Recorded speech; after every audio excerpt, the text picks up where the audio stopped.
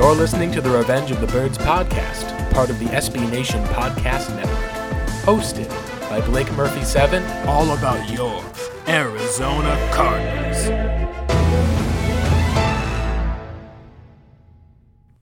Hello, one and all. Welcome to the ROTB Pod. This is Blake Murphy on Twitter at Blake Murphy 7, and I'm your host for the ROTB Pod. Today, we are going to be on the other side, of the time that you're listening to this, of the Tampa Bay Buccaneers and the Dallas Cowboys kicking off the 2021 NFL season. Be going over about 3 topics today. Pretty easy to understand as far as where they'll be going. That's going to be previewing the Arizona versus Tennessee Titans football game this upcoming Sunday at 10 a.m. Arizona time. I'll also be taking a quick look before getting into the specifics of the game. Just going to be talking a little bit about going around some of the NFL, taking a look at some predictions, as well as looking at some of the predictions for the Arizona Cardinals themselves. Going over Mike Clay, going some over-under as far as agreeing or disagreeing with some of those projections. Let's go ahead and be able to kick it off, talking at least a little bit about, this game from last night. For those who at least are just coming on the other side, I do have the New England Patriots winning the game, or excuse me, I should say the Tampa Bay Patriots, there we go, winning the game. That was intentional, by the way, Tampa Bay Patriots, Tom Brady. In any case, I have them also covering the spread. I do think it's going to be a bit of a higher scoring game, but I do think that's only going to be due to some garbage time points for the Cowboys.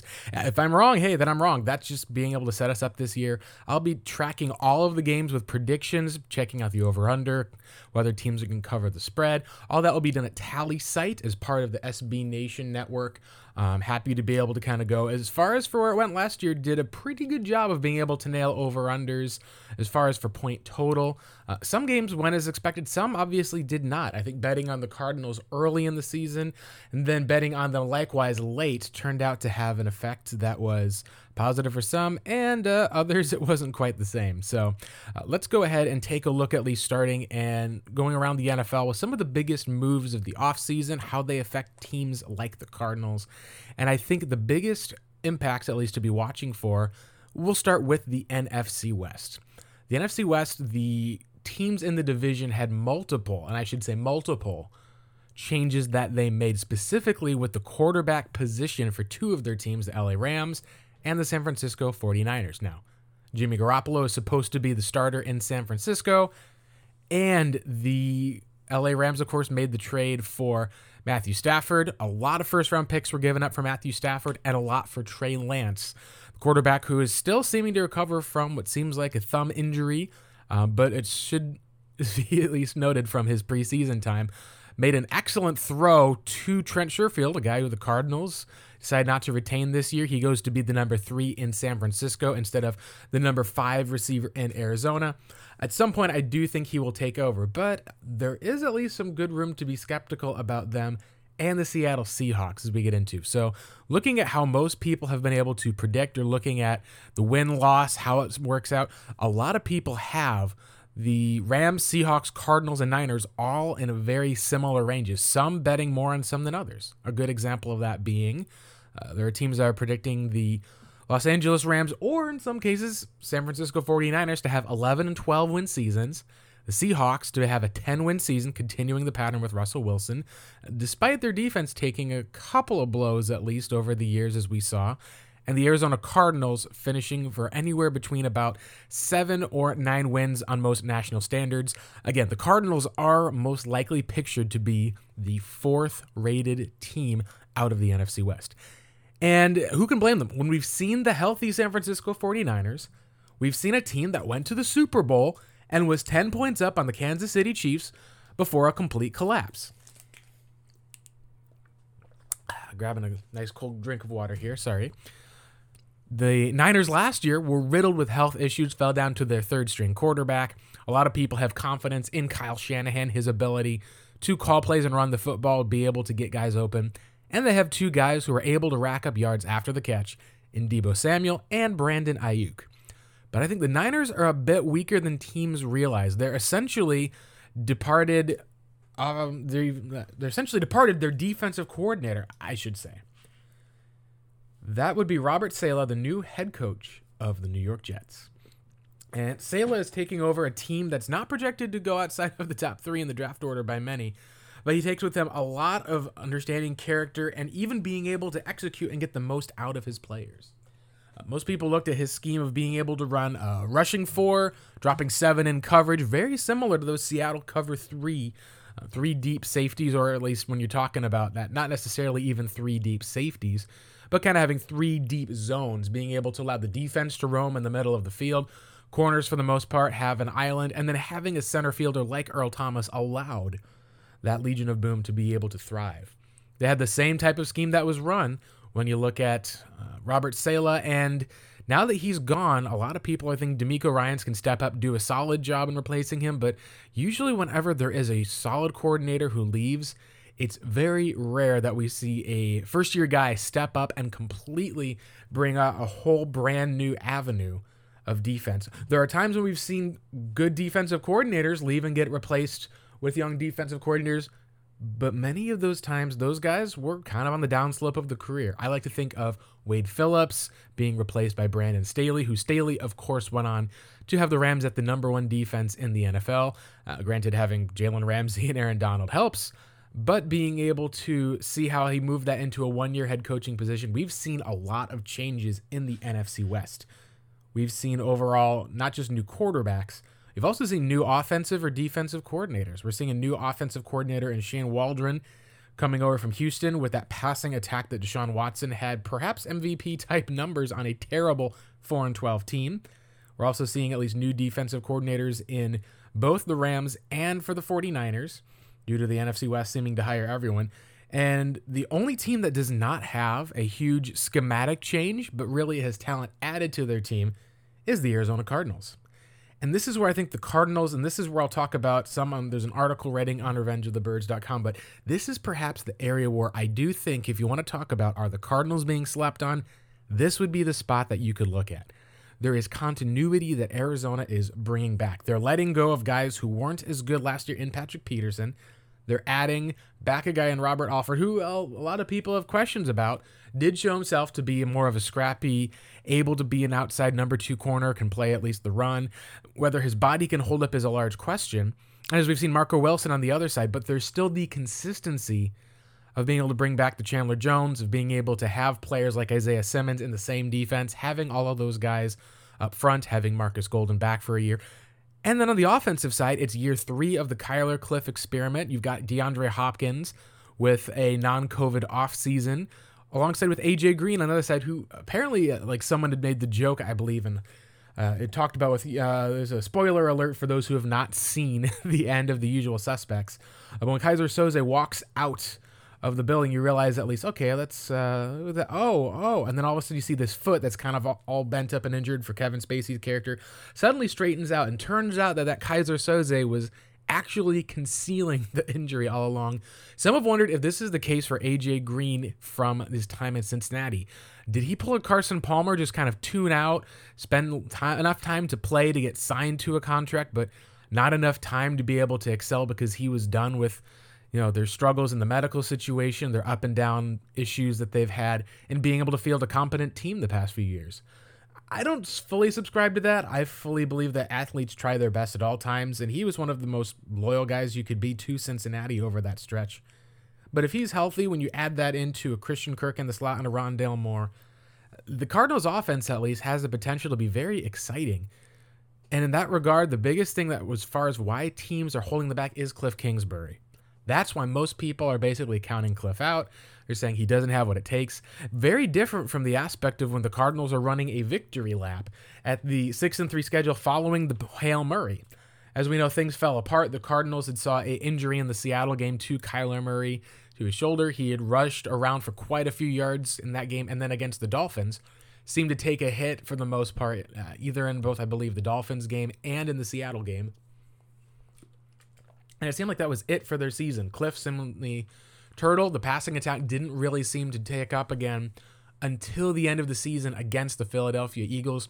It still seemed off against the Niners, and perhaps you get to say that was Saleh's last hurrah as a Niner. But looking at how the Cardinals work, if you wanted to pick a team that would be a surprise or maybe a sleeper to win the division, I think the Cardinals would be one of those teams because on paper, they're a 10-win team just from their talent alone. Now, whether coaching is able to back that up, whether the rookies such as Zaven Collins and Marco Wilson are able to play, whether Rondale Moore, their essential lone speed threat besides Andy Isabella, can make plays in Cliff's horizontal passing game that will open up rushing lanes. That's one of the things that I think may be as a trendy sleeper pick for being able to be this surprise division winner. Now, many are picking instead of that. Some are picking the Washington football team as their surprise division winner. And there's a few that I've seen at least that are talking about a team such as the Miami Dolphins. If Josh Allen falls off quite a bit, if the Patriots with a young rookie quarterback and needing to retool massively end up coming up, and the New York Jets are able to make a bit more of a surprise push with Zach Wilson in that division, that may be one of the sleeper teams that people could see walking away. After that, it would have to be the Cardinals, because the Cardinals are the only team that when you look at the other three teams, there's something that you can be impressed with about those teams. Say, yeah, they definitely belong in the toughest division in sports. Seahawks, they have Russell Wilson, a 10-win team. They seem to always figure it out at some point on defense. You're talking about adding a new weapon in Gerald Everett, boosting the offensive line a bit with Gabe Jackson. You can talk about the Rams adding a better quarterback potentially than Jared Goff, at least one who may handle pressure better. And the Niners adding a new shiny quarterback who has both rushing ability and a deeper ball than Jimmy Garoppolo. But there's questions about each of those teams too, and I think there are less questions about the Arizona Cardinals. The Cardinals' questions are all about health. Now, health is a thing that can be a question for every NFL team. You look at across the board. Niners went from being a Super Bowl team to being the worst team in their division a year later because of health. The Cardinals' questions people have are about with Cliff and with Vance Joseph. Well, we've seen it. We've gotten out of Cliff and Vance Joseph. There are issues that pop up, but ultimately, they still are able to produce offense on the field. They're able to also be able to produce defense, get stops, get some turnovers. It's not like you're talking about what we were looking at, which was the 32nd ranked defense in 2019. And you're not talking about one of the worst offenses in the league.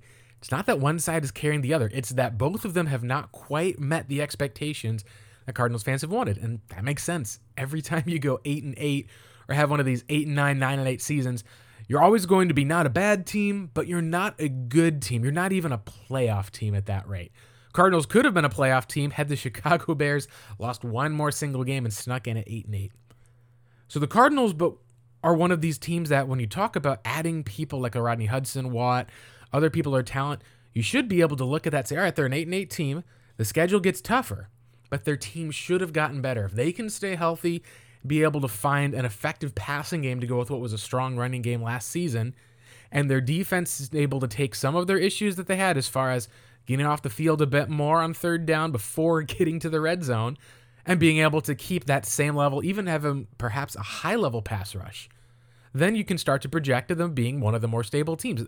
Getting anything less than 10 wins should be a disappointment for this Cardinals organization. And Steve Keim and Michael Bidwell have said as much.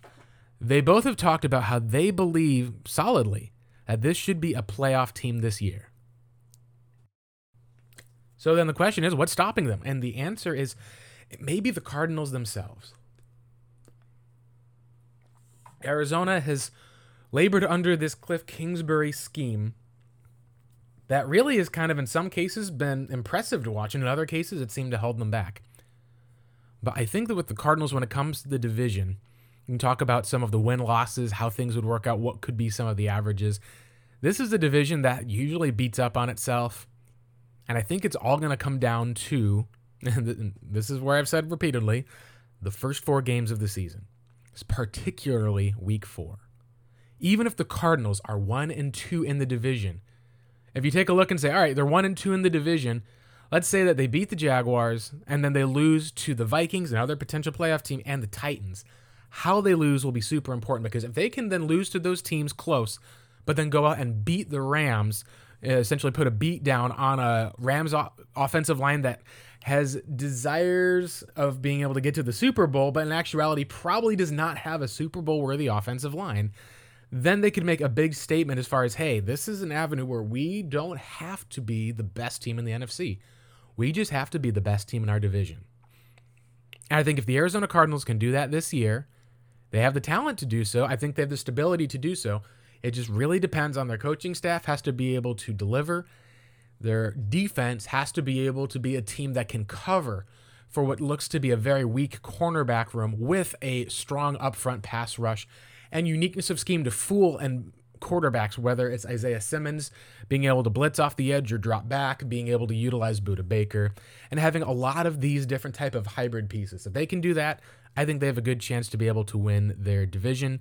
If they cannot, and they end up under 10 wins, I think the thing that I think for the Cardinals, and I'll give this prediction when I come back to the end of the NFL, if they're able to get to this 10-win season, but not get to the playoffs, that's going to be one of those areas that I think they should be commended, should be praised. Now, I think it's going to be tough to argue keeping people past 2022 unless they can repeat that. And that's going to be hard given their current roster construction is going almost all in for this year. But that is how we should view this team, as it's a 10-win team. Do they meet expectations?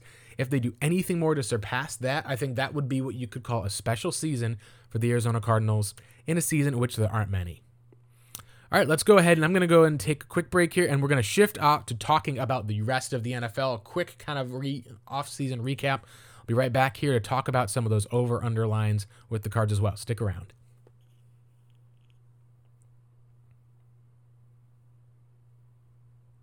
And welcome back to the ROTB pod. We're going to go ahead, and this is going to be a lot of time spent utilizing Mike Clay NFL. He has predictions he does as an ESPN NFL prognosticator using the projections. They have win total, scoring, looking at playoff teams, and then he even looks at 2022 draft projections. I don't go so far as draft projections because so much can change for each of those things. It's hard to be able to project where the Rams will finish in draft projections and then realize they don't have picks for the next 2 years. It doesn't matter. Teams may move up, move down, talent even from where you project, unless you have a surefire number one quarterback like Trevor Lawrence going at 1, it really doesn't matter. And even as we saw this last year, the issue was not necessarily what happened with quarterback 2 or quarterback 3. The question came up of who's going to get the quarterback who falls. And as we saw, there was a team that traded up that needed to in the Bears and a team that did not need to. And the Patriots in selecting Mac Jones, of course, being one pick ahead of the Arizona Cardinals.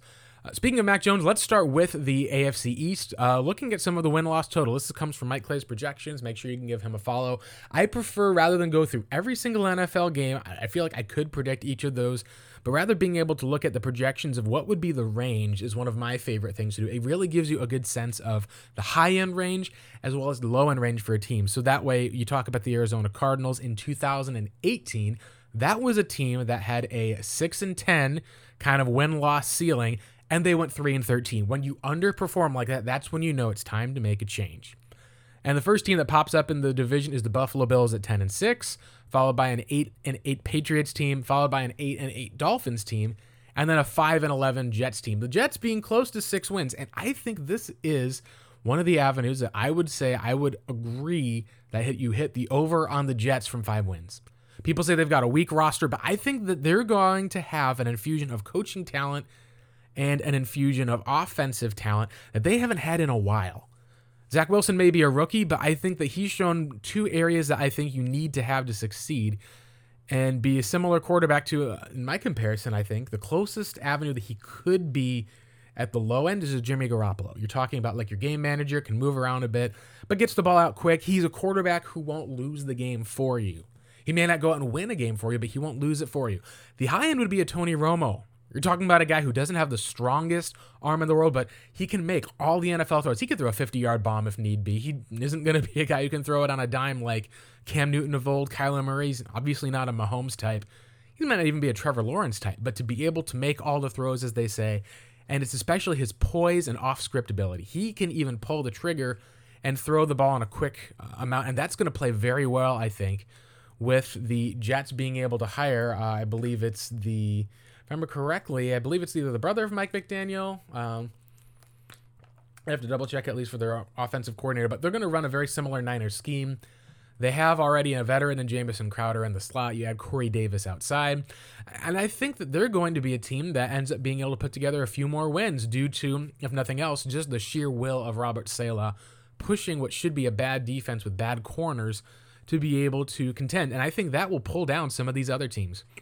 I am in an avenue where I think that you could look at the New England Patriots and say either Mac Jones ends up being the second coming, or we end up seeing at least that he's a guy who ends up being probably about a Kirk Cousins type in the NFL, a guy who is not a rushing quarterback, but is at the high end mentally, outside of maybe one or two errors, and is able to help the Patriots. But they just seem like they've had so much talent that's been depleted for the last few years. They not only lost Tom Brady, but have lost enough where I've got questions about not just their weapons, but questions on the line, questions on their defense. Even though they're getting Donta Hightower back, Stephon Gilmore is out for, I believe, the first 6 games of the season on the PUP. There's just enough concerns about the Patriots that I think that Bill Belichick will be able to get them to a winning season, but I don't know if they're going to be able to get to one of those seasons that is able to get them to the playoffs. I've got them and the Dolphins both hitting the over at 9 wins, and I could see a 10 wins Dolphin season, but it would really depend on Tua Tagovailoa being able to recover from his injury, step up, and be able to kind of be that guy. And I just have a lot of doubts about that. Some Dolphins fans, at least, have argued that Tua needs to be a guy you stand by and support. But I don't think the Dolphins would be as heavily connected to Deshaun Watson if they were completely sold on Tua. The good example is, hey, Cardinals fans, would you trade 3 first-round picks for a pre-allegation Deshaun Watson? A lot of people went, sure, but I'd have to think about it. When it comes to Tua, most people would say, we got the picks. We've got everything set up. We just need the quarterback. Heck yeah. Don't need to worry about Tua anymore. He'd obviously be part of the trade. And that's one of the avenues that I think at least is why, even though I like where the Dolphins are, I still think that having a defensive coach in Brian Flores, still being able to have some additions, I've got a lot of questions about their offensive line. I don't think that they truly have a alpha number 1 receiver. Now, you could argue Jalen Waddle's an alpha number 1 receiver. I think he's much more of your hopefully healthy Will Fuller, a guy who could be a high-end level 1, but you love him as a number 2 that will just feast, similar to how we've seen not just Will Fuller go across from DeAndre Hopkins in Houston in years past, but Marcus Valdes-Scantling in Green Bay, being able to be that long touchdown guy. I think that's what you love to see in Jalen Waddle. I think there's times where you can involve him, maybe a little bit more of one of those Percy Harvin types, but really that's one of the cases where I think that Miami is just one of those teams that, unless they're able to upgrade in a major way or Tua takes a big step forward, I think that they're kind of locked into about the 8 or 9 wins a year. It's hard to see, especially considering the contentious AFC. Moving on to the AFC North, you're talking about, and this is a take I agree with, the Cleveland Browns leading the division, going about 11-5, 11-6. The Baltimore Ravens at 10 or 11-6, just behind the Browns. The Steelers at 8 wins, and the Bengals at 6-10. Now, I'm going to say this. I think the Bengals, with some of their offensive issues and some of their defense, I think they're a less developed version following the Arizona Cardinals model. In 2019, we saw the Cardinals with Kyler Murray. Now, they didn't really do a good job of addressing the offensive line like Arizona had in being able to help protect Joe Burrow. They furthermore went out and got a number 1 wide receiver who has been struggling to catch the ball. He seemed to even struggle in some adjustment to the NFL, took a year off of football in Jamar Chase. And I think that the Bengals are a tick below the Cardinals, but it would not shock me one bit if the Bengals end up being this team that passes the ball a bunch, comes out without abandon, and in what probably could be a must-win year, is able to put together a somewhat respectable 7-10 season, considering they play in a division with the Steelers, Ravens, and Browns. Yeah, I think you buy all of the Cleveland Browns here. I think that could be a 12-win team unless Baker Mayfield just falls off a cliff, and they've got the offensive and defensive lines. They're getting back Odell Beckham Jr., and they have a coaching staff that seems to be utilizing the talents of their team to their best ability. I think that you hit the ad all day for the Browns. I could see them winning 12 games. The Ravens are a team that, while they've boosted some avenues of their team, you have to be selling on them due to the fact that it feels very much like this is a Ravens team that is just repeating the 2020 San Francisco 49ers, or even if I compared them to the 2018 Cardinals by having so many injuries at one position. And right now their offense is wrecked. They drafted Rashad Bateman to try to be able to boost their offense. He's got an injury. Marquise Hollywood Brown has been injured galore. They're struggling to be able to put receivers onto the field. Sammy Watkins might be their wide receiver 1 and 2 by the time it's all said and done, with Mark Andrews giving a nod to him, although he's had some nicks over the last couple of years. Still has been able to play the majority of their games, but they have lost at least their top 3 starting running backs for the year. J.K. Dobbins, out, ACL. Having Gus Edwards, the number 2, out, ACL. That updated as of today, just before the NFL starts and after most people's fantasy drafts have finished.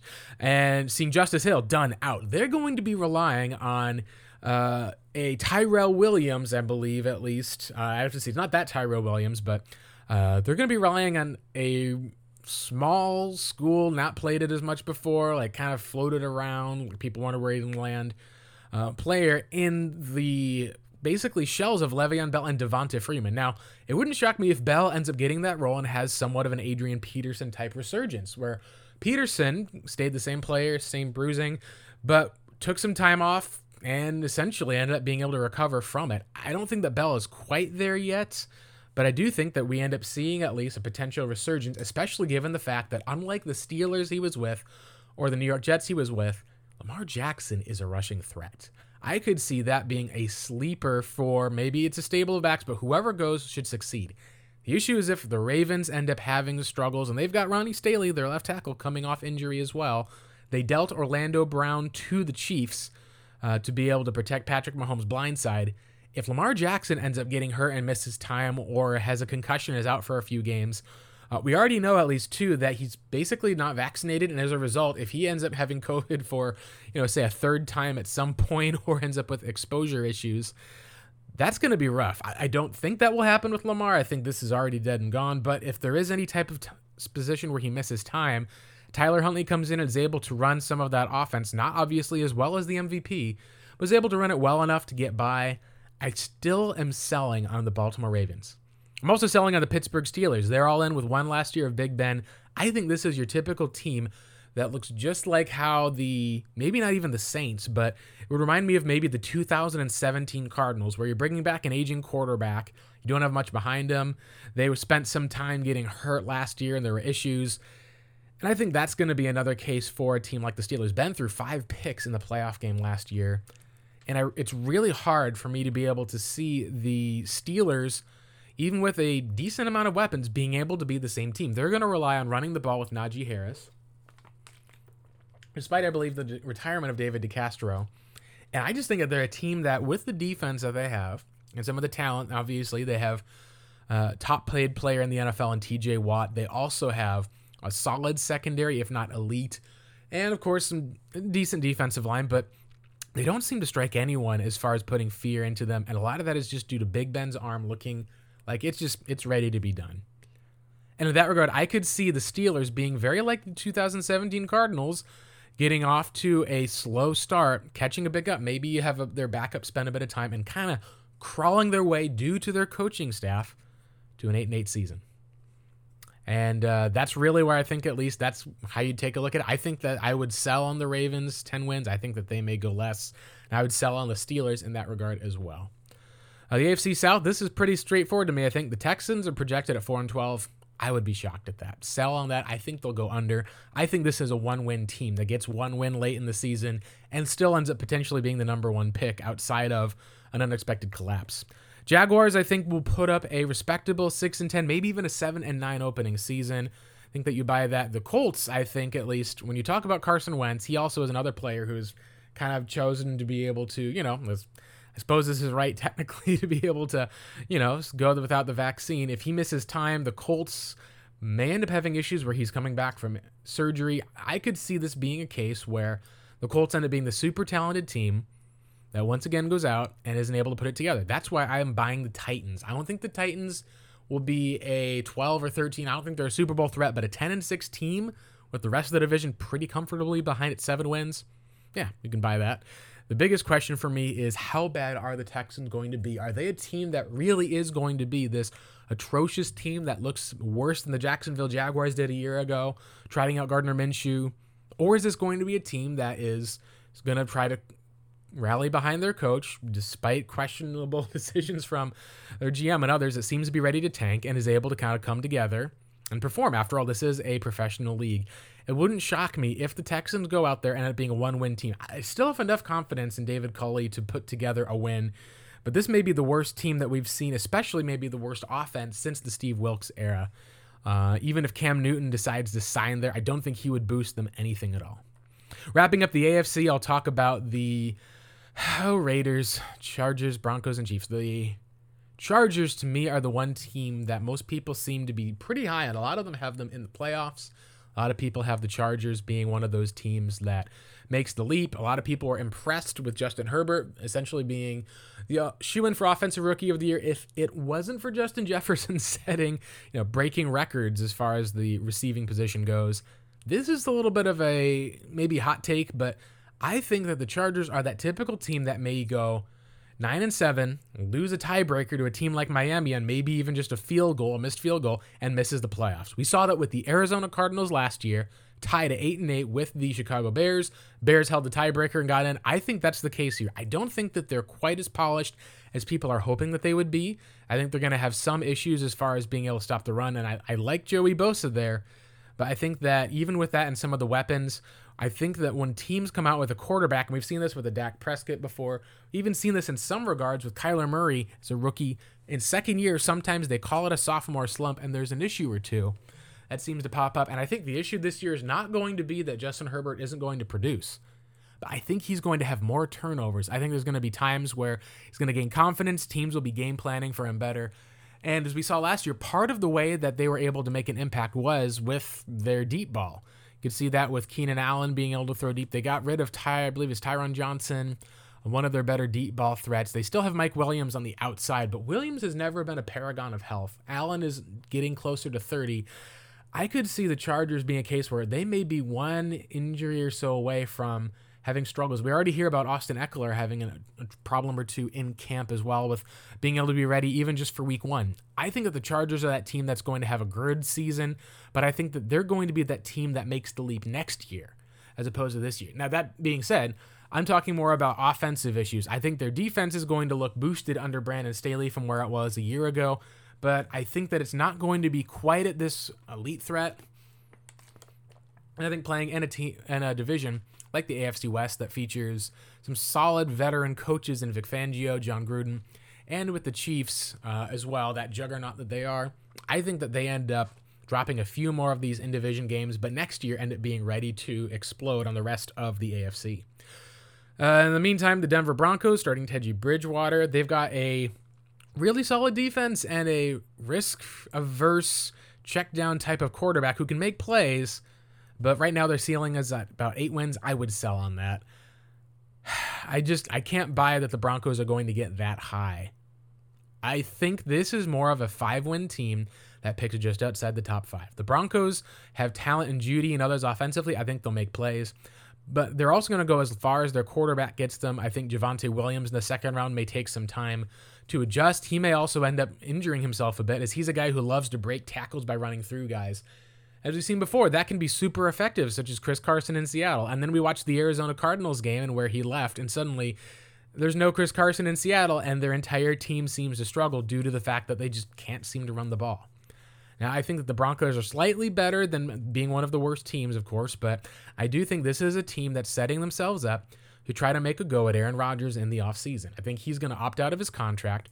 Rodgers is going to say, yeah, give me the division that has, Herbert and Mahomes. I'll bring it on. We've got the coaches. I think this is what the Broncos' plan is. They're going to repeat the Peyton Manning formula, try to backload Rodgers' contract in year 2, sign as many guys as they can, and be able to make a push in the AFC to get to the AFC Championship game.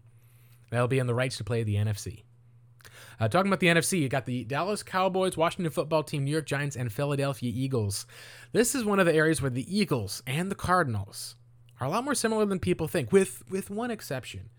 The Eagles traded up for their quarterback in Carson Wentz, and then he collapsed almost overnight, seemingly, with not being able to make plays the same way, not looking like the same guy he was in that MVP season.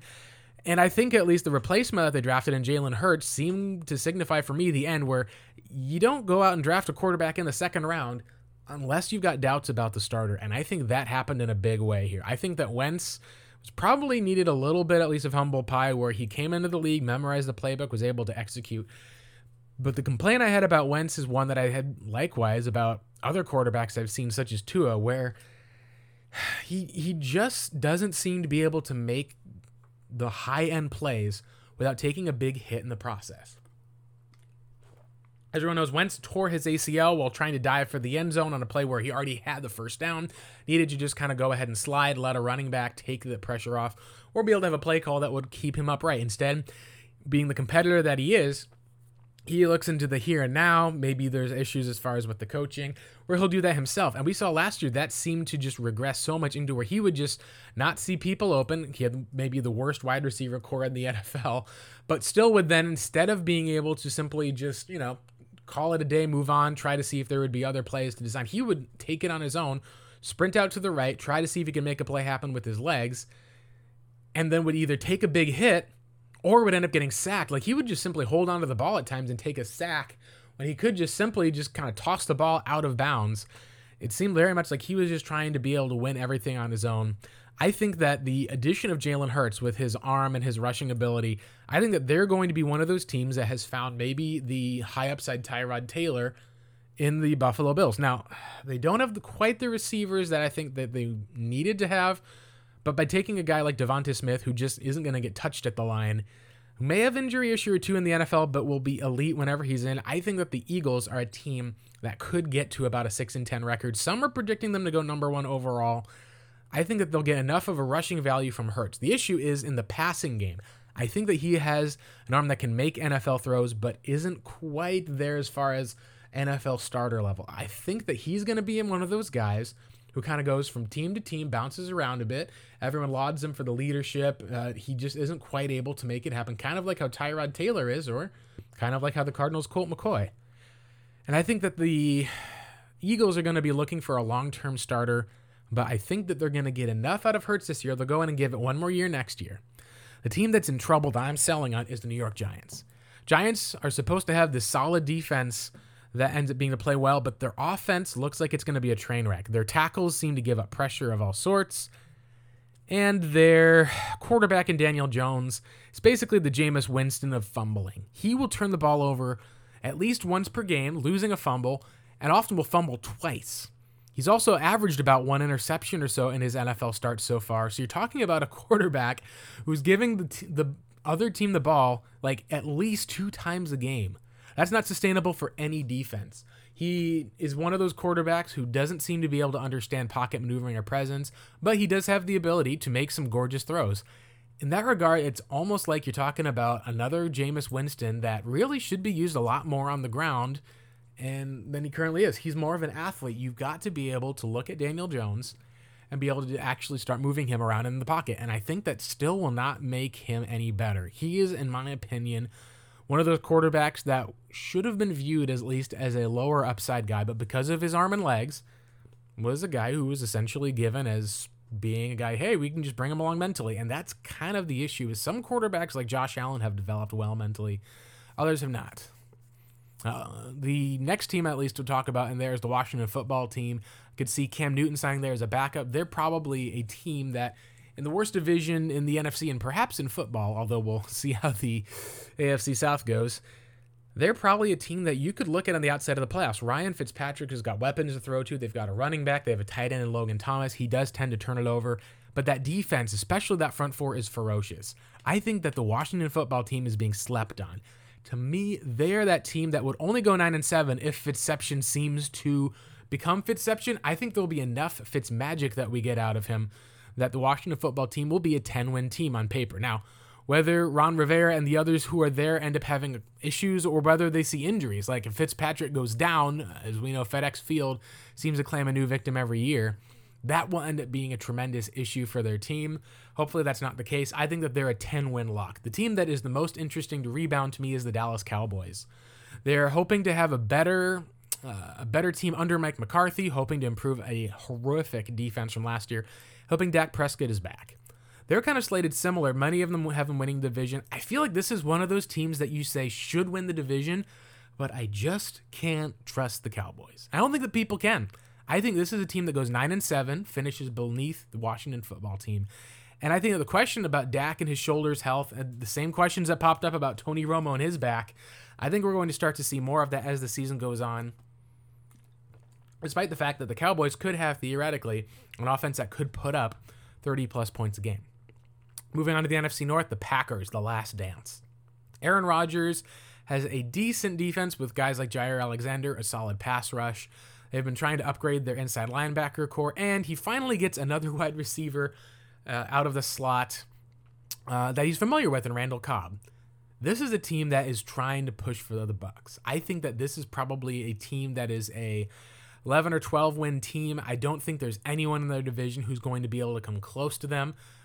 This is a team that probably is going to be a NFC Championship game repeat by all accounts, and it'll be really interesting to see if Aaron Rodgers' health holds up and Tom Brady starts to slip. Maybe you have a 1-2 switch there. It's hard to speak about the Vikings, but I think this may be the last year of the Kirk Cousins era. It certainly feels, like they're one Justin Jefferson injury away from looking at this 30-year-old Adam Thielen having no Irv Smith, no wide receiver 3. They'll be feeding Justin Jefferson a lot. If he is able to stay healthy, this may be a fantastic season for him. Thinking like DeAndre Hopkins last year. But if he can't, then all of a sudden this Vikings team that has a pitiful defense, so this is, of course, the team that Patrick Peterson chose to sign with, that let go of a corner in Jeff Gladney who did not meet their expectations as a first-round pick. It's not a good defense. Danielle Hunter has been unhealthy the last few years and has been pushing for a new contract extension. Despite the fact of how young he is, it just doesn't feel like the Vikings are this team that's going to be able to make that push. I think they're on the outside of the playoffs. I think the concern for Cardinals fans should come where if the Vikings are able to, with Cousins and company, be able to beat up through the passing game, and that defense is able to make work of Cliff Kingsbury, that's where I think you start to be concerned as a Cardinals fan, because although I think the Vikings could be an 8 or 9 win team this year, would not shock me if they end up being a team that surprises folks and ends up being one of the worst 5 teams in the NFL. The Chicago Bears, this is a team that's being held back by their head coach and their GM. I know I talked about the Eagles have missed on however many picks at their quarterback spot, but the Bears really needed to trade up for a Justin Fields to kind of bail themselves out. This is where I think that you talk about the Bears as a respectable 6-10 team. It could be one that ends up being better. If Justin Fields takes over sooner rather than later, you look at their schedule of playing the Lions, the Vikings twice, of having the Packers that they're going to probably not have a choice to. It would not shock me if the Bears go off and are this team that late in the season, the Packers have maybe tuned out or on autopilot, is able to go out and beat the Bears to Justin Fields, kind of start that legend of maybe a come-from-behind victory that we've only seen previously from a guy like a Josh Rosen or from, I believe, a Carson Wentz coming back on them. That may be the delivery that the Bears need, of finding a guy who, in a lot of respects at least, I would argue, was more pro-ready from the get-go than Kyler Murray was coming out. He not only had more starts, was able to utilize his athleticism, but I think is able to have weapons in the Bears, both deep with Darnell Mooney and a number 1 in Allen Robinson. They have at least enough on the running game. I think the issues are with their defense and with their offensive line. They tried to booster that up with Tevin Jenkins, but letting Charles Leno go looks like a terrible mistake by their GM. They let go of a solid cornerback as well in the offseason. I just think that the Bears are one of those teams that will start off pretty bad, and then suddenly, as they see, will start to kind of climb back to this respectable, 6-11-1 sort of record, similar to what the Arizona Cardinals were. I do think it could be a little bit more ready week 1 potentially, but it will really depend on if the Bears are deciding to continue to trust Andy Dalton, because as we saw with Steve Wilkes and the Sam Bradford experiment, it got really, really bad before at least it got slightly better with Josh Rosen.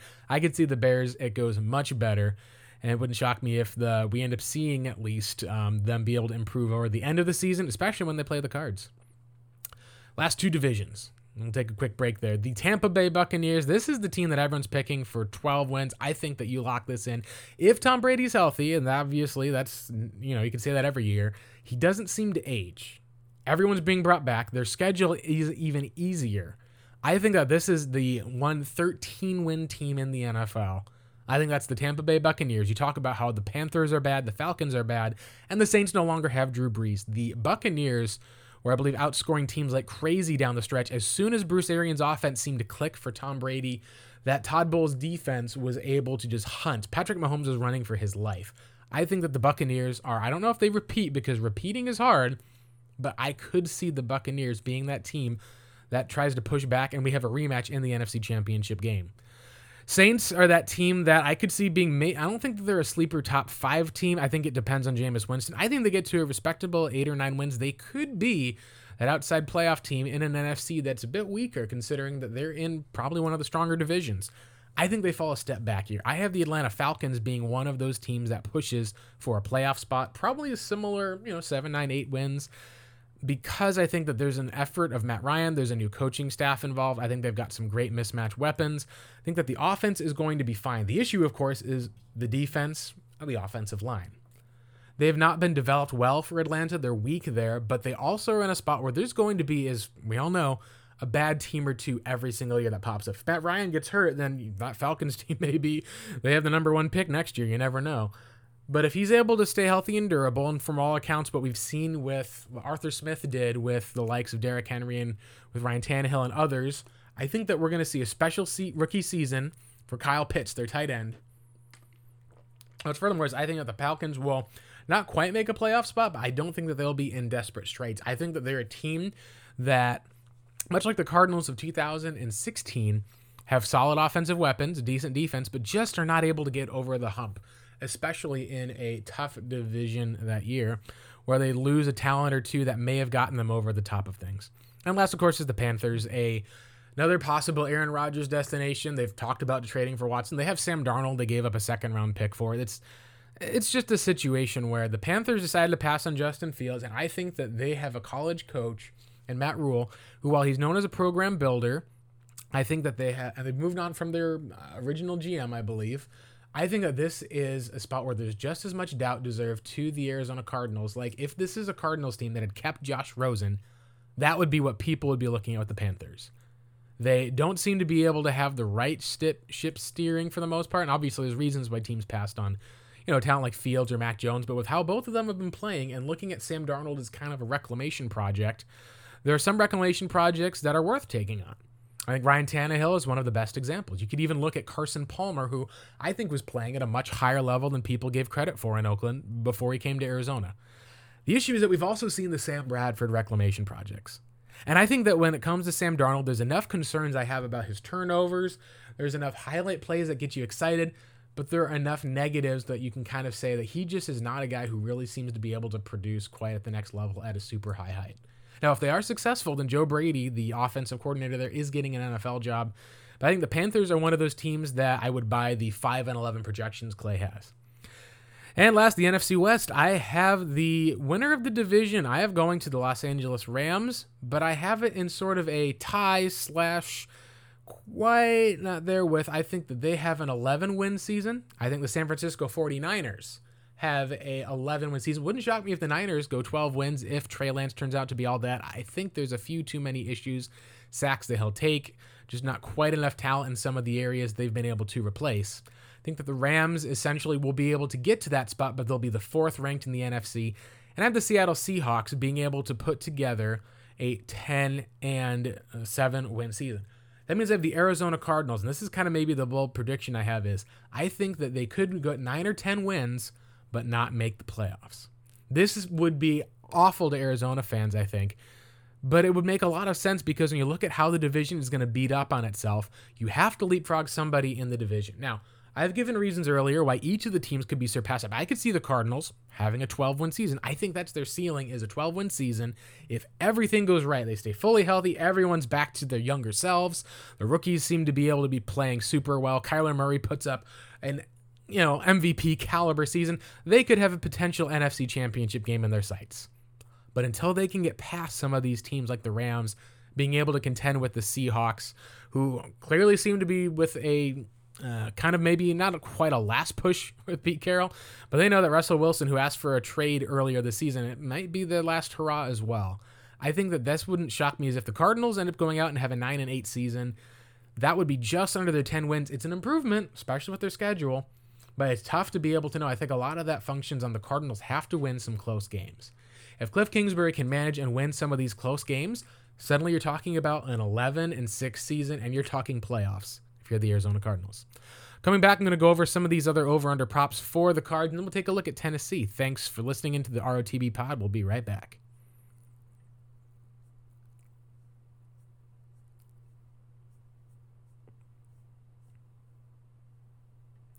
Welcome back to the Revenge of the Birds podcast.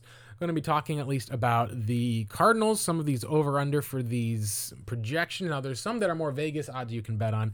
I love using the Mike Clay projections because I do think that they are a solid approach based on things from last year, areas to expect for this year. And let's go over at least talking about the cards. And the first thing as far as with either the props is the projections for Kyler Murray.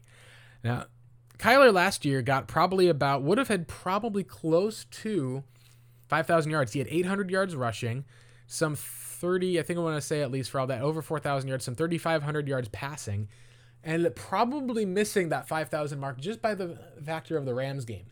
Now that there's 17 games this year, I think that it's really good to be able to expect a output that could be a lot higher. Right now, you end up seeing Kyler Murray's passing yardage of 4,884 yards, and then 126 rushing attempts for 726 yards. A bit more down there, but the passing yards increasing by some 500 yards. I think that you would buy this. I would take the over on that for the passing yards. I think that the Cardinals and Kyler Murray are going to be trying to throw the football a lot more. I also think that when you're talking about the game scripts and some of the avenues that they had last year, I don't think Kyler will take off as much because I think the improvement of Rodney Hudson will give him a bit more time. I think being able to have other threats such as Rondale Moore, being able to catch the ball out of the backfield, an intermediate game to some degree with the likes of Christian Kirk, and then depending on the wild card that is AJ Green, I think that's enough to boost Kyler to about 41, maybe 4,200 yards.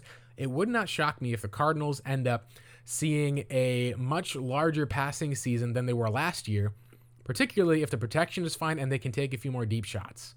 There's also the factor in Rondale being a guy who can get a lot of yards after the catch. And I think that we do, however, see, of course, a hit taken to the rushing yards, but not by a lot.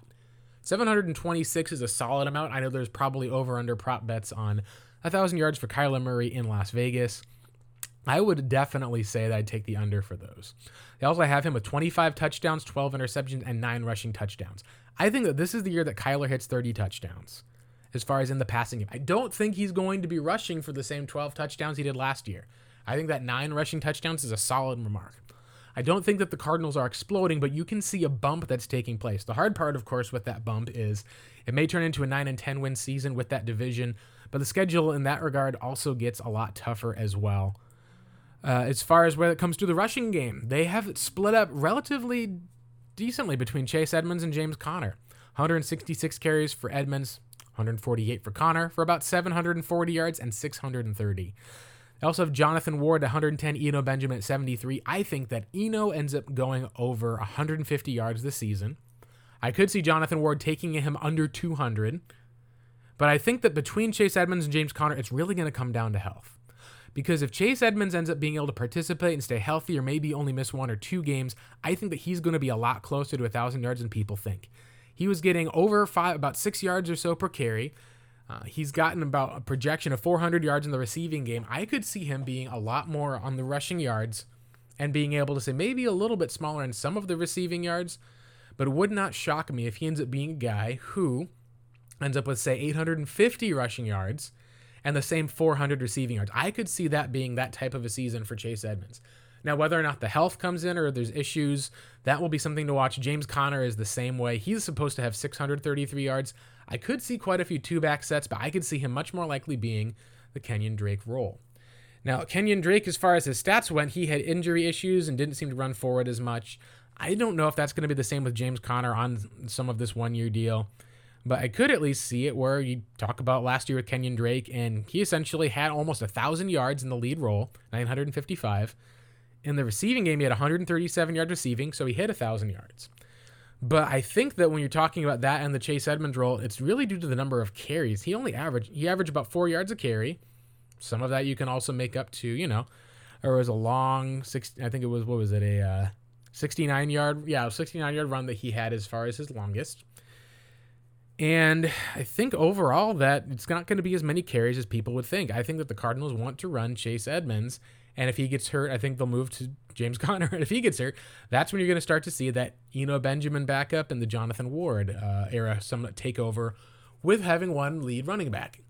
The Cardinals last year used Chase Edmonds a lot more as a receiver than people think, either out of the backfield or even the fact that he's had one goal line carry, I believe, the entire career that he's had, and that was a goal-line touchdown, I believe, with the Green Bay Packers game. That was the game where Josh Rosen made that comeback. Chase Edmonds gets the touchdown. That's one of the areas where I think that they may use him in the passing game, and then suddenly Chase Edmonds gets some 80 yards down the field. Suddenly James Conner runs it in. I think it's going to be that sort of role for Conner, some 400 yards rushing. But I could see him cracking maybe 10 touchdowns if that ends up being the case, where they decide to let him take some of the hits versus Kyler Murray. Continuing on with the Arizona Cardinals and some of their projections. We'll talk about receiving. DeAndre Hopkins, 1,368 yards. I am going to pick the under on that. And here's why. Because I think we've seen enough health-wise from not just Rondale Moore and not just from A.J. Green, but I think being able to project Christian Kirk to drop from, about a 600 yards a season guy as a deep threat who can score some long touchdowns, dropping him to 400 yards and saying, hey, he's immediately the fourth best receiver on the team, I think is a bit premature. I think that unless health becomes a factor for Kirk, that he's going to have more yards from that. I think it's going to eat a bit into Hopkins. I think Hopkins gets 1,100 yards this year. Now, I do think, though, when you're talking about the projections, Clay has, and this is interesting, he does not have A.J. Green as his number 2 receiver. He didn't even have Kirk. Kirk was number 4. He had the 5th receiver being Chase Edmonds, but barely behind Christian Kirk as receiver 5. He had Rondale Moore, 680 yards, being able to score, I believe, 3 touchdowns this year. He had him as the number 2 receiver and had Moore being able to get 400 yards of kick returns. Overall, 1,000 yards of total production as a rookie. I don't think that Moore is going to be used as much on kick returns as people are hoping for. I think that he's going to be used, and while I agree with some of these projections, I think that you could maybe hit that amount of 600 or 700 yards. Maybe you hit the over of 800. But I still think that this is a team that's going to add yards for A.J. Green. Now, when you're talking then about that, you're like, okay, he could hit 681, maybe for some of the scheme that's used, some of the big plays. But when you got Christian Kirk, you got A.J. Green, you got all these players together, what you're really doing is taking yards away from their tight ends. I would hit the under on Max Williams' 291 yards that he's projected. Darrell Daniels for 123. Hit the under, hit the under. That's because 291 yards, I believe, would be the highest production of yards that Max Williams has ever had in his career. He is like a 250 yards and 2 or 3 touchdowns a year sort of guy. He's their tight end 1.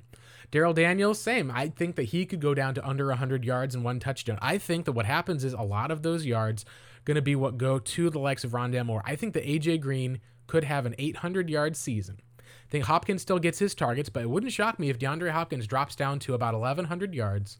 I'd take the over on A.J. Green closer to 800. If they end up being 900, you know that the Cardinals had a good season and a good 1-2 punch. But given the nature of the Cardinals' offense, being able to give attention to those guys outside, the fact that Kingsbury is going to play a lot in the middle, I just think there's too many targets that are going to go to Moore and Kirk over the middle to be able to make an impact that decimates A.J. Green and gives him only 600 yards, provided that he can stay healthy.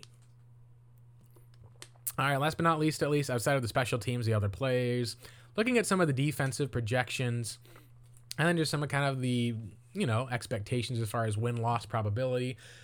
I don't think it's changed that much. I think the Cardinals are on paper a 10-win team. I think that they can get coached to 8 or 9 wins. I think that they also have the talent to potentially be a 12-win team that, I don't know if they have Super Bowl potential. You'd have to have a very special season like the Ravens with Kyler Murray being your league-wide MVP. But I think there is a spot of the defense where it's going to be better than people think, but not in maybe some of the specific categories. I think that some of the sharing that goes around will be a part of that. So talking and looking at the Arizona Cardinals, the question, of course, is how good can their defense be? What can we expect from? And the stats projection, when you take a look at this from Clay, is very interesting, in my opinion. He doesn't have any double-digit sack leaders whatsoever. No one has double-digit sacks this year. The most is Chandler Jones at 8.5 sacks, then followed by J.J. Watt at 6.6, and he's got them split up between some of the other guys, such as Corey Peters, seeing Budda Baker, places like Devon Kennard. He is Marcus Golden with 6.6 sacks. And that is a bit of a surprise because when you talk about the Cardinals, he ultimately has them with 45 sacks on the year. And the Cardinals had 48 sacks last year in the NFL, and we were talking about sack totals for the most team sacks that season, 2020. That was fourth in the NFL at 48. So he is the Arizona, tied with the Bucs, of course.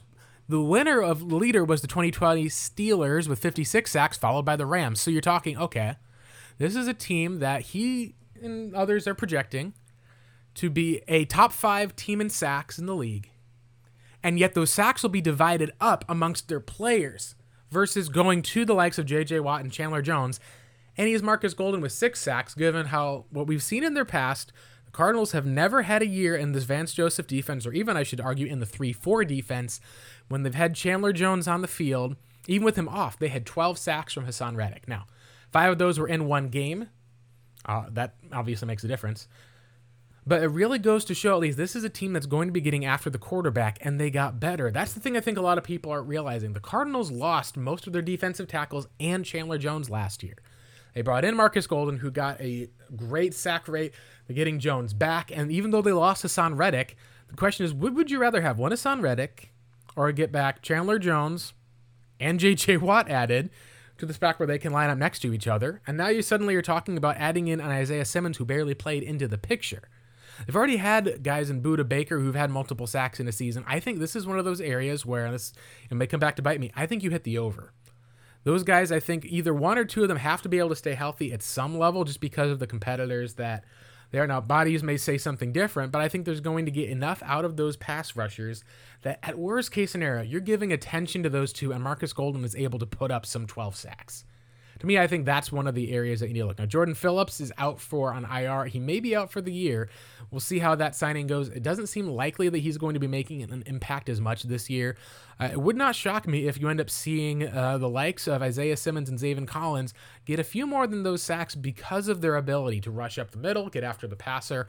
I think that while some of the sacks, I don't see like a 1920 sack season for Watt and Jones. It's not 2017. But I do think that you could end up seeing, 10 sacks or so split up between, maybe 30 sacks split up between the three of them, and maybe throw in Zaven Collins and Isaiah Simmons for, 4 each. You're talking about a team that is going to live or die by their pass rush this year. And I think that's probably the key, whereas if you're talking about the Cardinals coming back and having a worse pass rush, and maybe even potentially a worse defense. Some are saying they think that it's going to step back a bit because they were a top 10 defense last year, and they're probably going to regress. I think that they'll be better. I think this is a top 10 defense waiting to happen.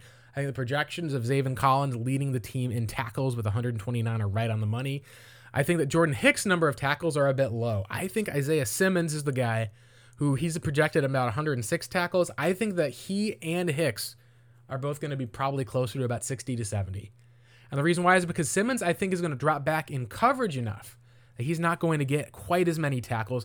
And I think Hicks is going to be playing a heck of a lot more than people are thinking due to the fact that Simmons may just be this essentially third safety who drops onto the field, not just to cover tight ends, but to be able to do more as a result in that type of this all-in-one role. He's also going to be blitzing the passer as well off of the edge. He's going to be that kind of do-it-all player, I think. And in that regard, I could see it being one of those cases where it's Zaven Collins who, just from the sheer numbers, ends up being that guy who is a defensive rookie of the year candidate. Does he get there? I don't know, because the benefit he has is it's not like there's a top-end pass rusher that he has like in years past, such as Chase Young, no Nick Bosa. There isn't any of those guys, at least, to be able to look at. That's one of the things that I think he is going for him.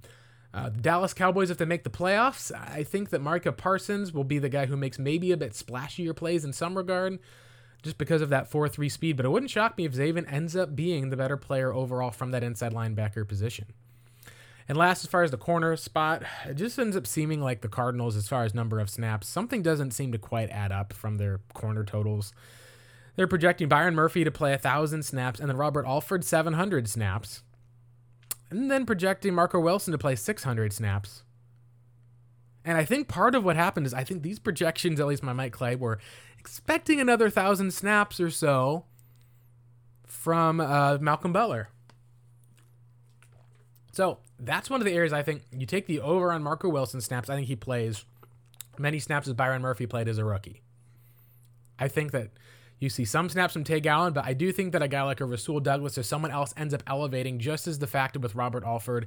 And depending on how his health goes and how Rasul Douglas plays, I do think that you're going to end up seeing them play more often, because there are teams that are going to probably try to find areas to run, these 4 personnel sets against the Cardinals, or try out a couple tight ends and force to see if they can get Jordan Hicks in coverage.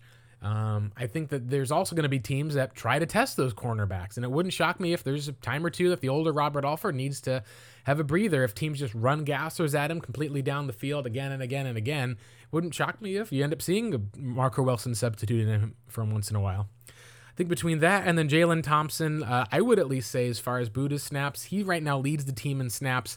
I would take the under on that. It's been really awesome to see Buda, but it's hard to see his health holding up the same as it has been. He missed 1 game last year, played through the broken hand. I could see him doing that again, but it would not shock me if you end up looking at the Cardinals and they end up having a game that they decide, hey, we've got Simmons in, Jalen Thompson, hopefully he can have a healthy season, is able to play. And because of the fact that we've got this inside-out corner in Marco Wilson, who maybe depending on the team they play, maybe there's a game where Buda's hurt and they say, we don't have to rush him back. Let's let you get fully healthy so you don't go out and injure yourself further. I think that could be the case. Last spot on the team, of course, the offensive line and tight end room. I do think that this is going to be a huge year for the Cardinals to be able to provide a healthy line. The projection starters right now, of course, of Humphries, Pugh, Hudson, Josh Jones being the young player on that line, and Kelvin Beachum. I think the big question for me is, if Humphries or Beachum goes down, what happens with Josh Jones? Does Brian Winters come in at guard and Jones swings out to one of those 2 spots? Does Kelvin Beachum flip over to the left side? Josh Jones is there. I think that's one of the questions that I hope we don't have to answer. The other is Rodney Hudson. If Hudson gets hurt and misses time, which he hasn't for a large number of years, or ends up seeming to have a lack of play, that's going to be a concern for the Cardinals, because they don't have anyone behind him that's really able to step up and fill that role. You want to see the Cardinals offensive line get better this year, not worse. They're upgrading at least their center position on paper. They're bringing back 3 of their linemen. And the hope, of course, is that you see Josh Jones be an upgrade over J.R. Sweezy. And if he does end up showing a few struggles, the team at least has Brian Winters to fall back on, but it wouldn't shock me otherwise. If Josh Jones ends up being kind of one of these breakout players that we start projecting either as a starting guard next year, or we project him as potentially swinging out to be that right tackle, not just of the future, but of the now. All right, when we come back here on this last part of the ROTB pod, talk about the Arizona versus Tennessee game. What are some of the projections? What can we look into? And what are the concerns? Is this a game that the Cardinals can win, or is this a game that should have fans fearing? We'll be right back after this.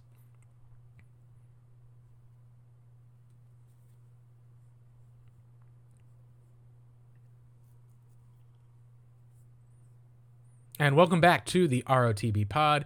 This is Blake Murphy on Twitter at BlakeMurphy7. Make sure you're following the podcast at ROTB pod, as well as at RevengeOfTheBirds.com. Wrapping up, at least, but we've gone over a lot today. Thanks to you guys who are all still listening through. I know it's been a lot hearing me talk about this for a long time.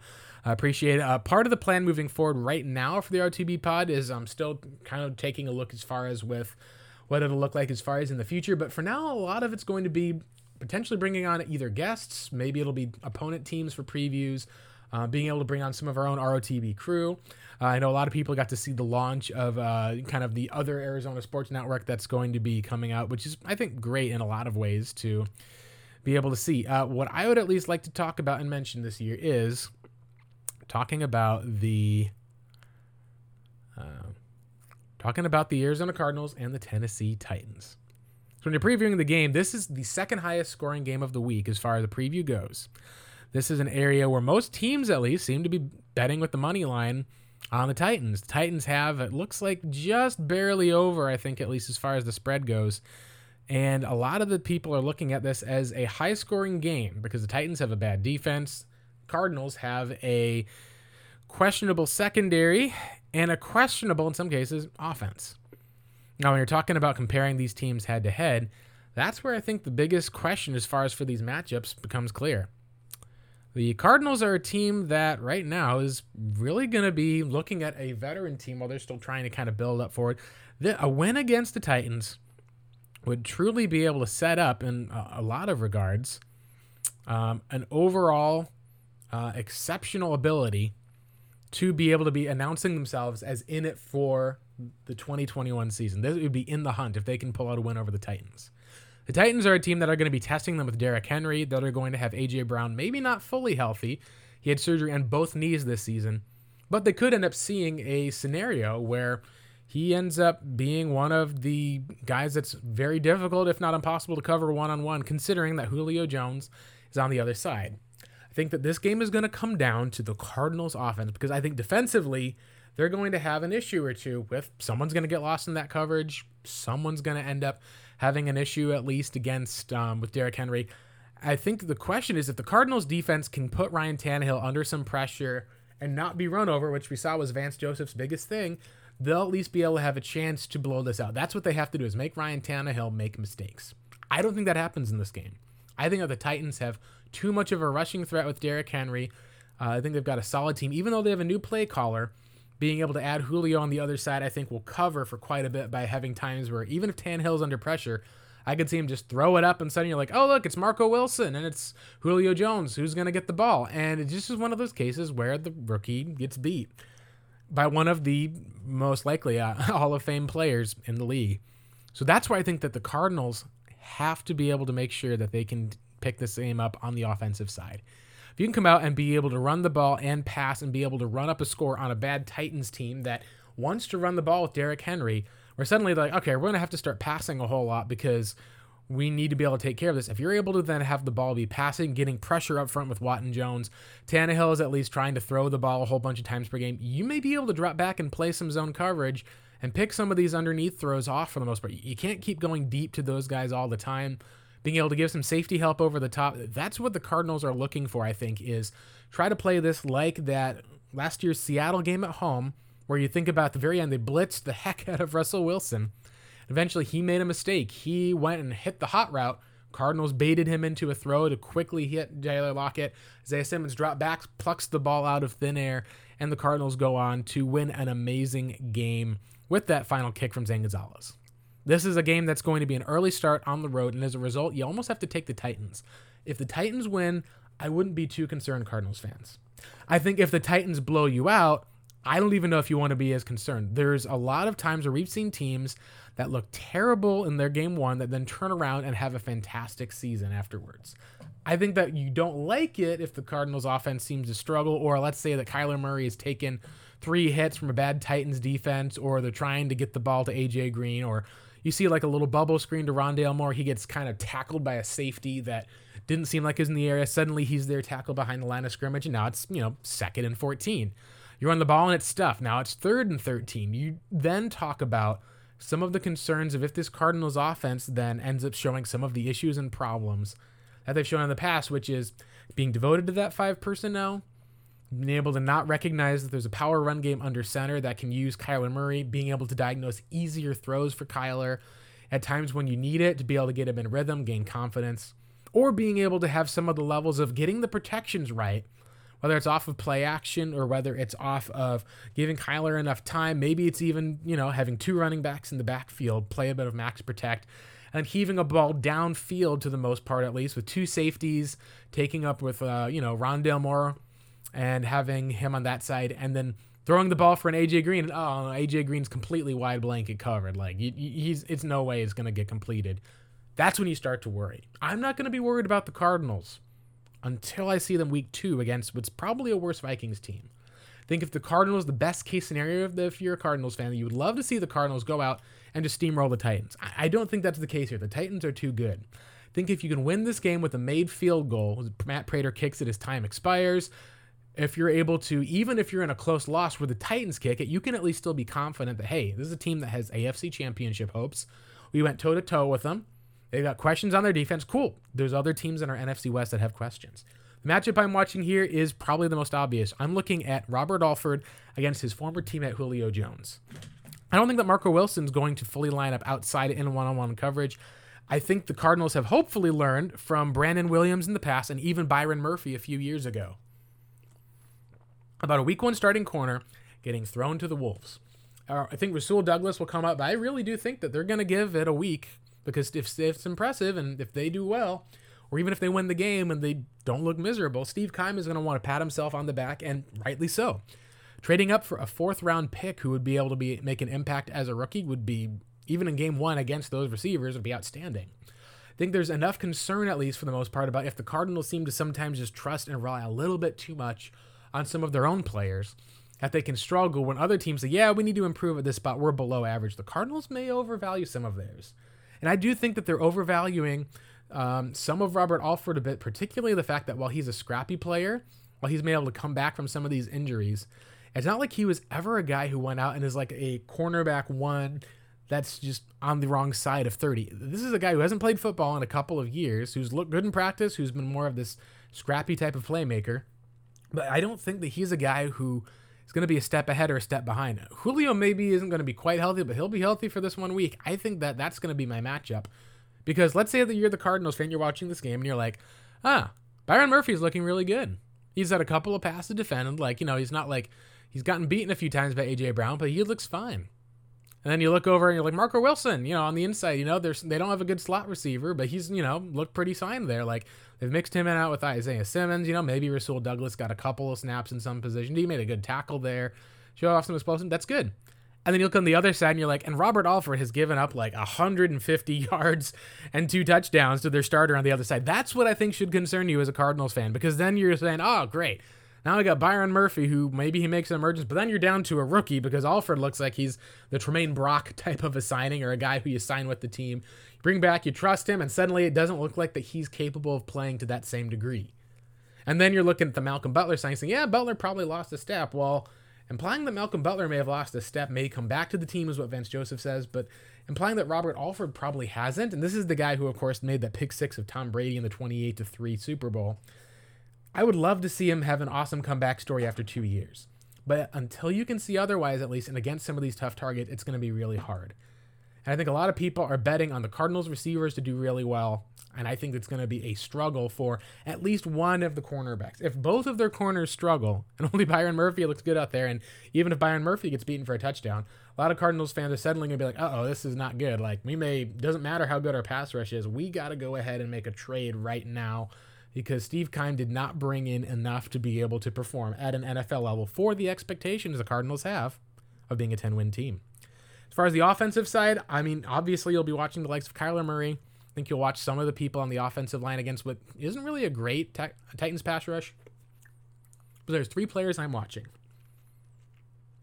None of them are DeAndre Hopkins. You could watch the tight end too, but I think that you watch Rondale Moore, Christian Kirk, and A.J. Green. If Kirk is going to show up, it'll have to be now, and that's the case if he's not going to get cornerback number 1 like he was in 2019. He's not going to get cornerback number 2 like he was in 2020. Heck, he may not even get corner 3 because Rondale Moore's speed, they may say, hey, we got a corner 3, we got to put it on this guy because we don't want to have our 4th corner, at least, who just gets bitten on a double move and suddenly Rondale Moore's 80 yards down the field wide open in a flash. We got our safety to have to figure out plenty that's going on with, DeAndre Hopkins on one side. And if there's a healthy and effective A.J. Green on the other, it's going to be super tough for teams to be able to properly defend, especially if the Cardinals can protect with 5 and force teams to say, hey, you bring 5, you bring 4, going to have to bring 5 or 6 to get home. You bring 5 or 6 to get home. Boom, Kyler being able to hit quick to the likes of Moore, Hopkins, or Green, being able to get some of those yards after catch in that single coverage. That's what I think Cliff Kingsbury is trying to do. Now, if you can't protect with 5 and 4 able to get home, or as we've even seen last year, there were times where the Cardinals in the interior had 3 rushing against the Rams and still let guys get through. If that's not the case and that bad Titans team is going, then it's going to be time for a lot of people will start panicking. I don't think you panic quite yet. Give it a game. But I think the player I'll be watching the most is Rondale Moore. He has been essentially on the hype train of all hype trains. I don't know if he's going to be wide receiver 3 by the end of the year. I don't know if he's going to be wide receiver 4 when you're talking about overall receiving with Chase Edmonds. But I do think that he's a guy that if he ends up performing and being this explosive player that makes people not even think about Christian Kirk, like, oh wow, Christian Kirk caught a pass. That's a 23-yard gain right over. That's pretty good. But you're still watching more as far as the explosiveness, whether it's inside on these short passes, being able to pick up 7 or 8 yards on these horizontal screens. Suddenly, hey, we're in 2nd and 3. Cool. We can run the ball, at least for the most part, put ourselves in the 3rd and short position. Suddenly you're talking about a guy who maybe it's going to be you run, pick up 5 yards on 1st down, Toss the thing over to Moore pretty short. Maybe Cliff designs up a little bubble screen for that. He makes a guy miss, pushes through another guy, gets the first down marker. Sweet. We didn't have to even throw the ball deep because we're not having to worry about these third and long pass plays. Next play, it looks like you're about to throw a bubble screen, flip it around, and suddenly you end up seeing at least an AJ Green fakes and starts sprinting down the sideline, draws the safety over. Christian Kirk catches a slant in the middle of the field, beats his man. Suddenly he's gone for 60 yards. DeAndre Hopkins hasn't even touched the ball yet. If the Arizona Cardinals can pull that off against the Titans, it may be a fun season for Cardinals fans to watch as this offense finally comes together with the talent and with the concepts that Cliff Kingsbury has wanted to run. I've said for a while, I felt the Cardinals needed a wide receiver more than a cornerback this year. Now, I had assumed, of course, basically with the draft or everything else, that Malcolm Butler was a part of that, but it seemed like that we're not going to be able to bring in a veteran who had that type of speed or ability or that type of athlete that Rondale Moore was, to be able to toss the ball to him and he gets through. You would have either needed to add a full number one like AJ Green, but with speed. Almost like, all right, we're going to trust that Will Fuller can stay healthy. That's something that no one has really seemed to enjoy. And even in a healthy year last year, he was suspended for PED use and had all sorts of other issues. At least now he is with the Miami Dolphins, trying to have a bounce back year and a bounce back career. I think that's the player that I think you watch if you're a Cardinals fan, is Rondale Moore, because if he ends up being one of these guys that ends up performing just as well as we thought out of camp, you throw in Zaven Collins and the rest, I think it's going to be much easier and much more confident for fans to be able to embrace this idea of a 10-win Cardinals team that's able to make the postseason. Maybe he isn't first in their division. Heck, they may not even be second. We have no idea. Maybe you tie, get 11 wins, tie with a team like the Niners. I think that Cardinals fans have been longing for this team to be able to show that they can be a winning franchise.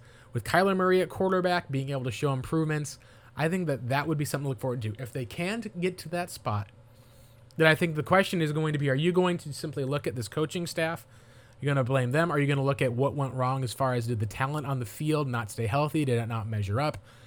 And all in all, I think that the big question you look at is with the people calling the shots, and Michael Bidwell and his GM, Steve Keim. All I've asked for is that if Cliff Kingsbury plays well with the talent that he's been given, that you give Cliff credit. You give Steve Keim their credit.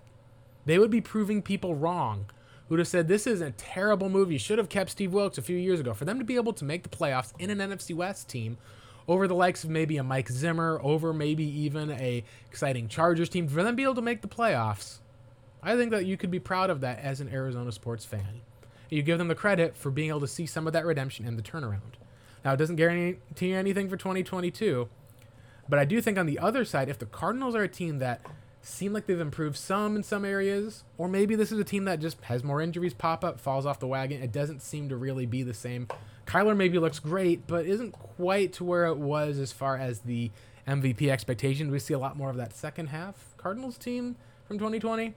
Then I think that all I ask for is that you hold Cliff and Keim to that same standard and look at saying, all right, let's get a fresh start. We're going to look at what I would say is the final comparison today, which is the Phoenix Suns. Cardinals may be in that spot where they are going to be able to turn it around with the likes of a Howie Roseman, taking a year or so with Carson Wentz, building a team around and getting to a Super Bowl, to be able to even beat Tom Brady. Cardinals have done that once. Howie Roseman even was able to get them to the playoffs one time before. I think he's been a long-time GM there. Maybe that's going to be the case again for Keim and Cliff and the Cardinals with an offensive-minded head coach. Or maybe this is a team that, you look at Kyler Murray wearing number one, you think of another number one in Arizona, in Devin Booker. Everyone said, well, is he really better than Donovan Mitchell? He's not really an MVP candidate. He kind of sneaks into the team's, team all-star game when other guys dip out. As we saw this last year, you got him a good coach. You got him essentially a guy who could lead the team in Chris Paul, who is a savvy veteran. Maybe that's your J.J. Watt this year. I don't know. But they really didn't turn it around until they finally got a GM who had a head on his shoulders and was able to sell that as a selling point to bring in a coach who chose coming to the Phoenix Suns over other teams like the Lakers, perhaps even the Bulls, other teams that potentially had coaching options. And if that's something that the Arizona Cardinals need, then I hope that they know for sure by the end of the year that that will be the direction that they will go. And that all starts with this first game at Tennessee. So I'm going to predict the score. I think this is one of the highest scoring games of the week. I have it 37-34, and this could be a coin flip for that one. I would pick Titans because I do think what's going to end up happening in the very end of the game is that I think that the Cardinals and the Titans will go back and forth a little bit. I think it's going to come down to 1 or 2 plays or conversions. And right now, I think if it comes down to a 3rd and 1, I would take Derrick Henry getting that first down over James Conner. I think that's just going to be what it ends up coming down to, plain and simple. If that's flipped, wouldn't shock me the other way, but I think it's going to come down to just one of those places of maybe a big run by Derrick Henry or something. Maybe it's just going to be some of the Titans' experience, the Cardinals being able to catch up. Maybe they can get Ryan Tannehill to make a mistake. I still think it's going to be one of those spots of where it's a high-scoring game, and the Titans are able to kick a field goal, 37-34, but then it would not shock me. It would not shock me at all. If the Cardinals are able to prove that they belong and can hang with the Titans, I think that they could win the next 3 straight. I don't know if they will, but I think they could win the next 3 straight. So that's what I'm hoping for, Arizona Cardinals fans. That's the caveat here. I have the Cardinals losing that first game, but if they can hang with the Titans, I think they have a chance of winning against the Vikings, against Jacksonville, and even against the dreaded Rams. And that will wrap it up for us on the ROTB pod. We'll be back at least over to talk about Game 1 after the Week 1. Be back on Twitter as well. At BlakeMurphy7 is my handle, and as always on RevengeOfTheBirds.com. Take care, everyone.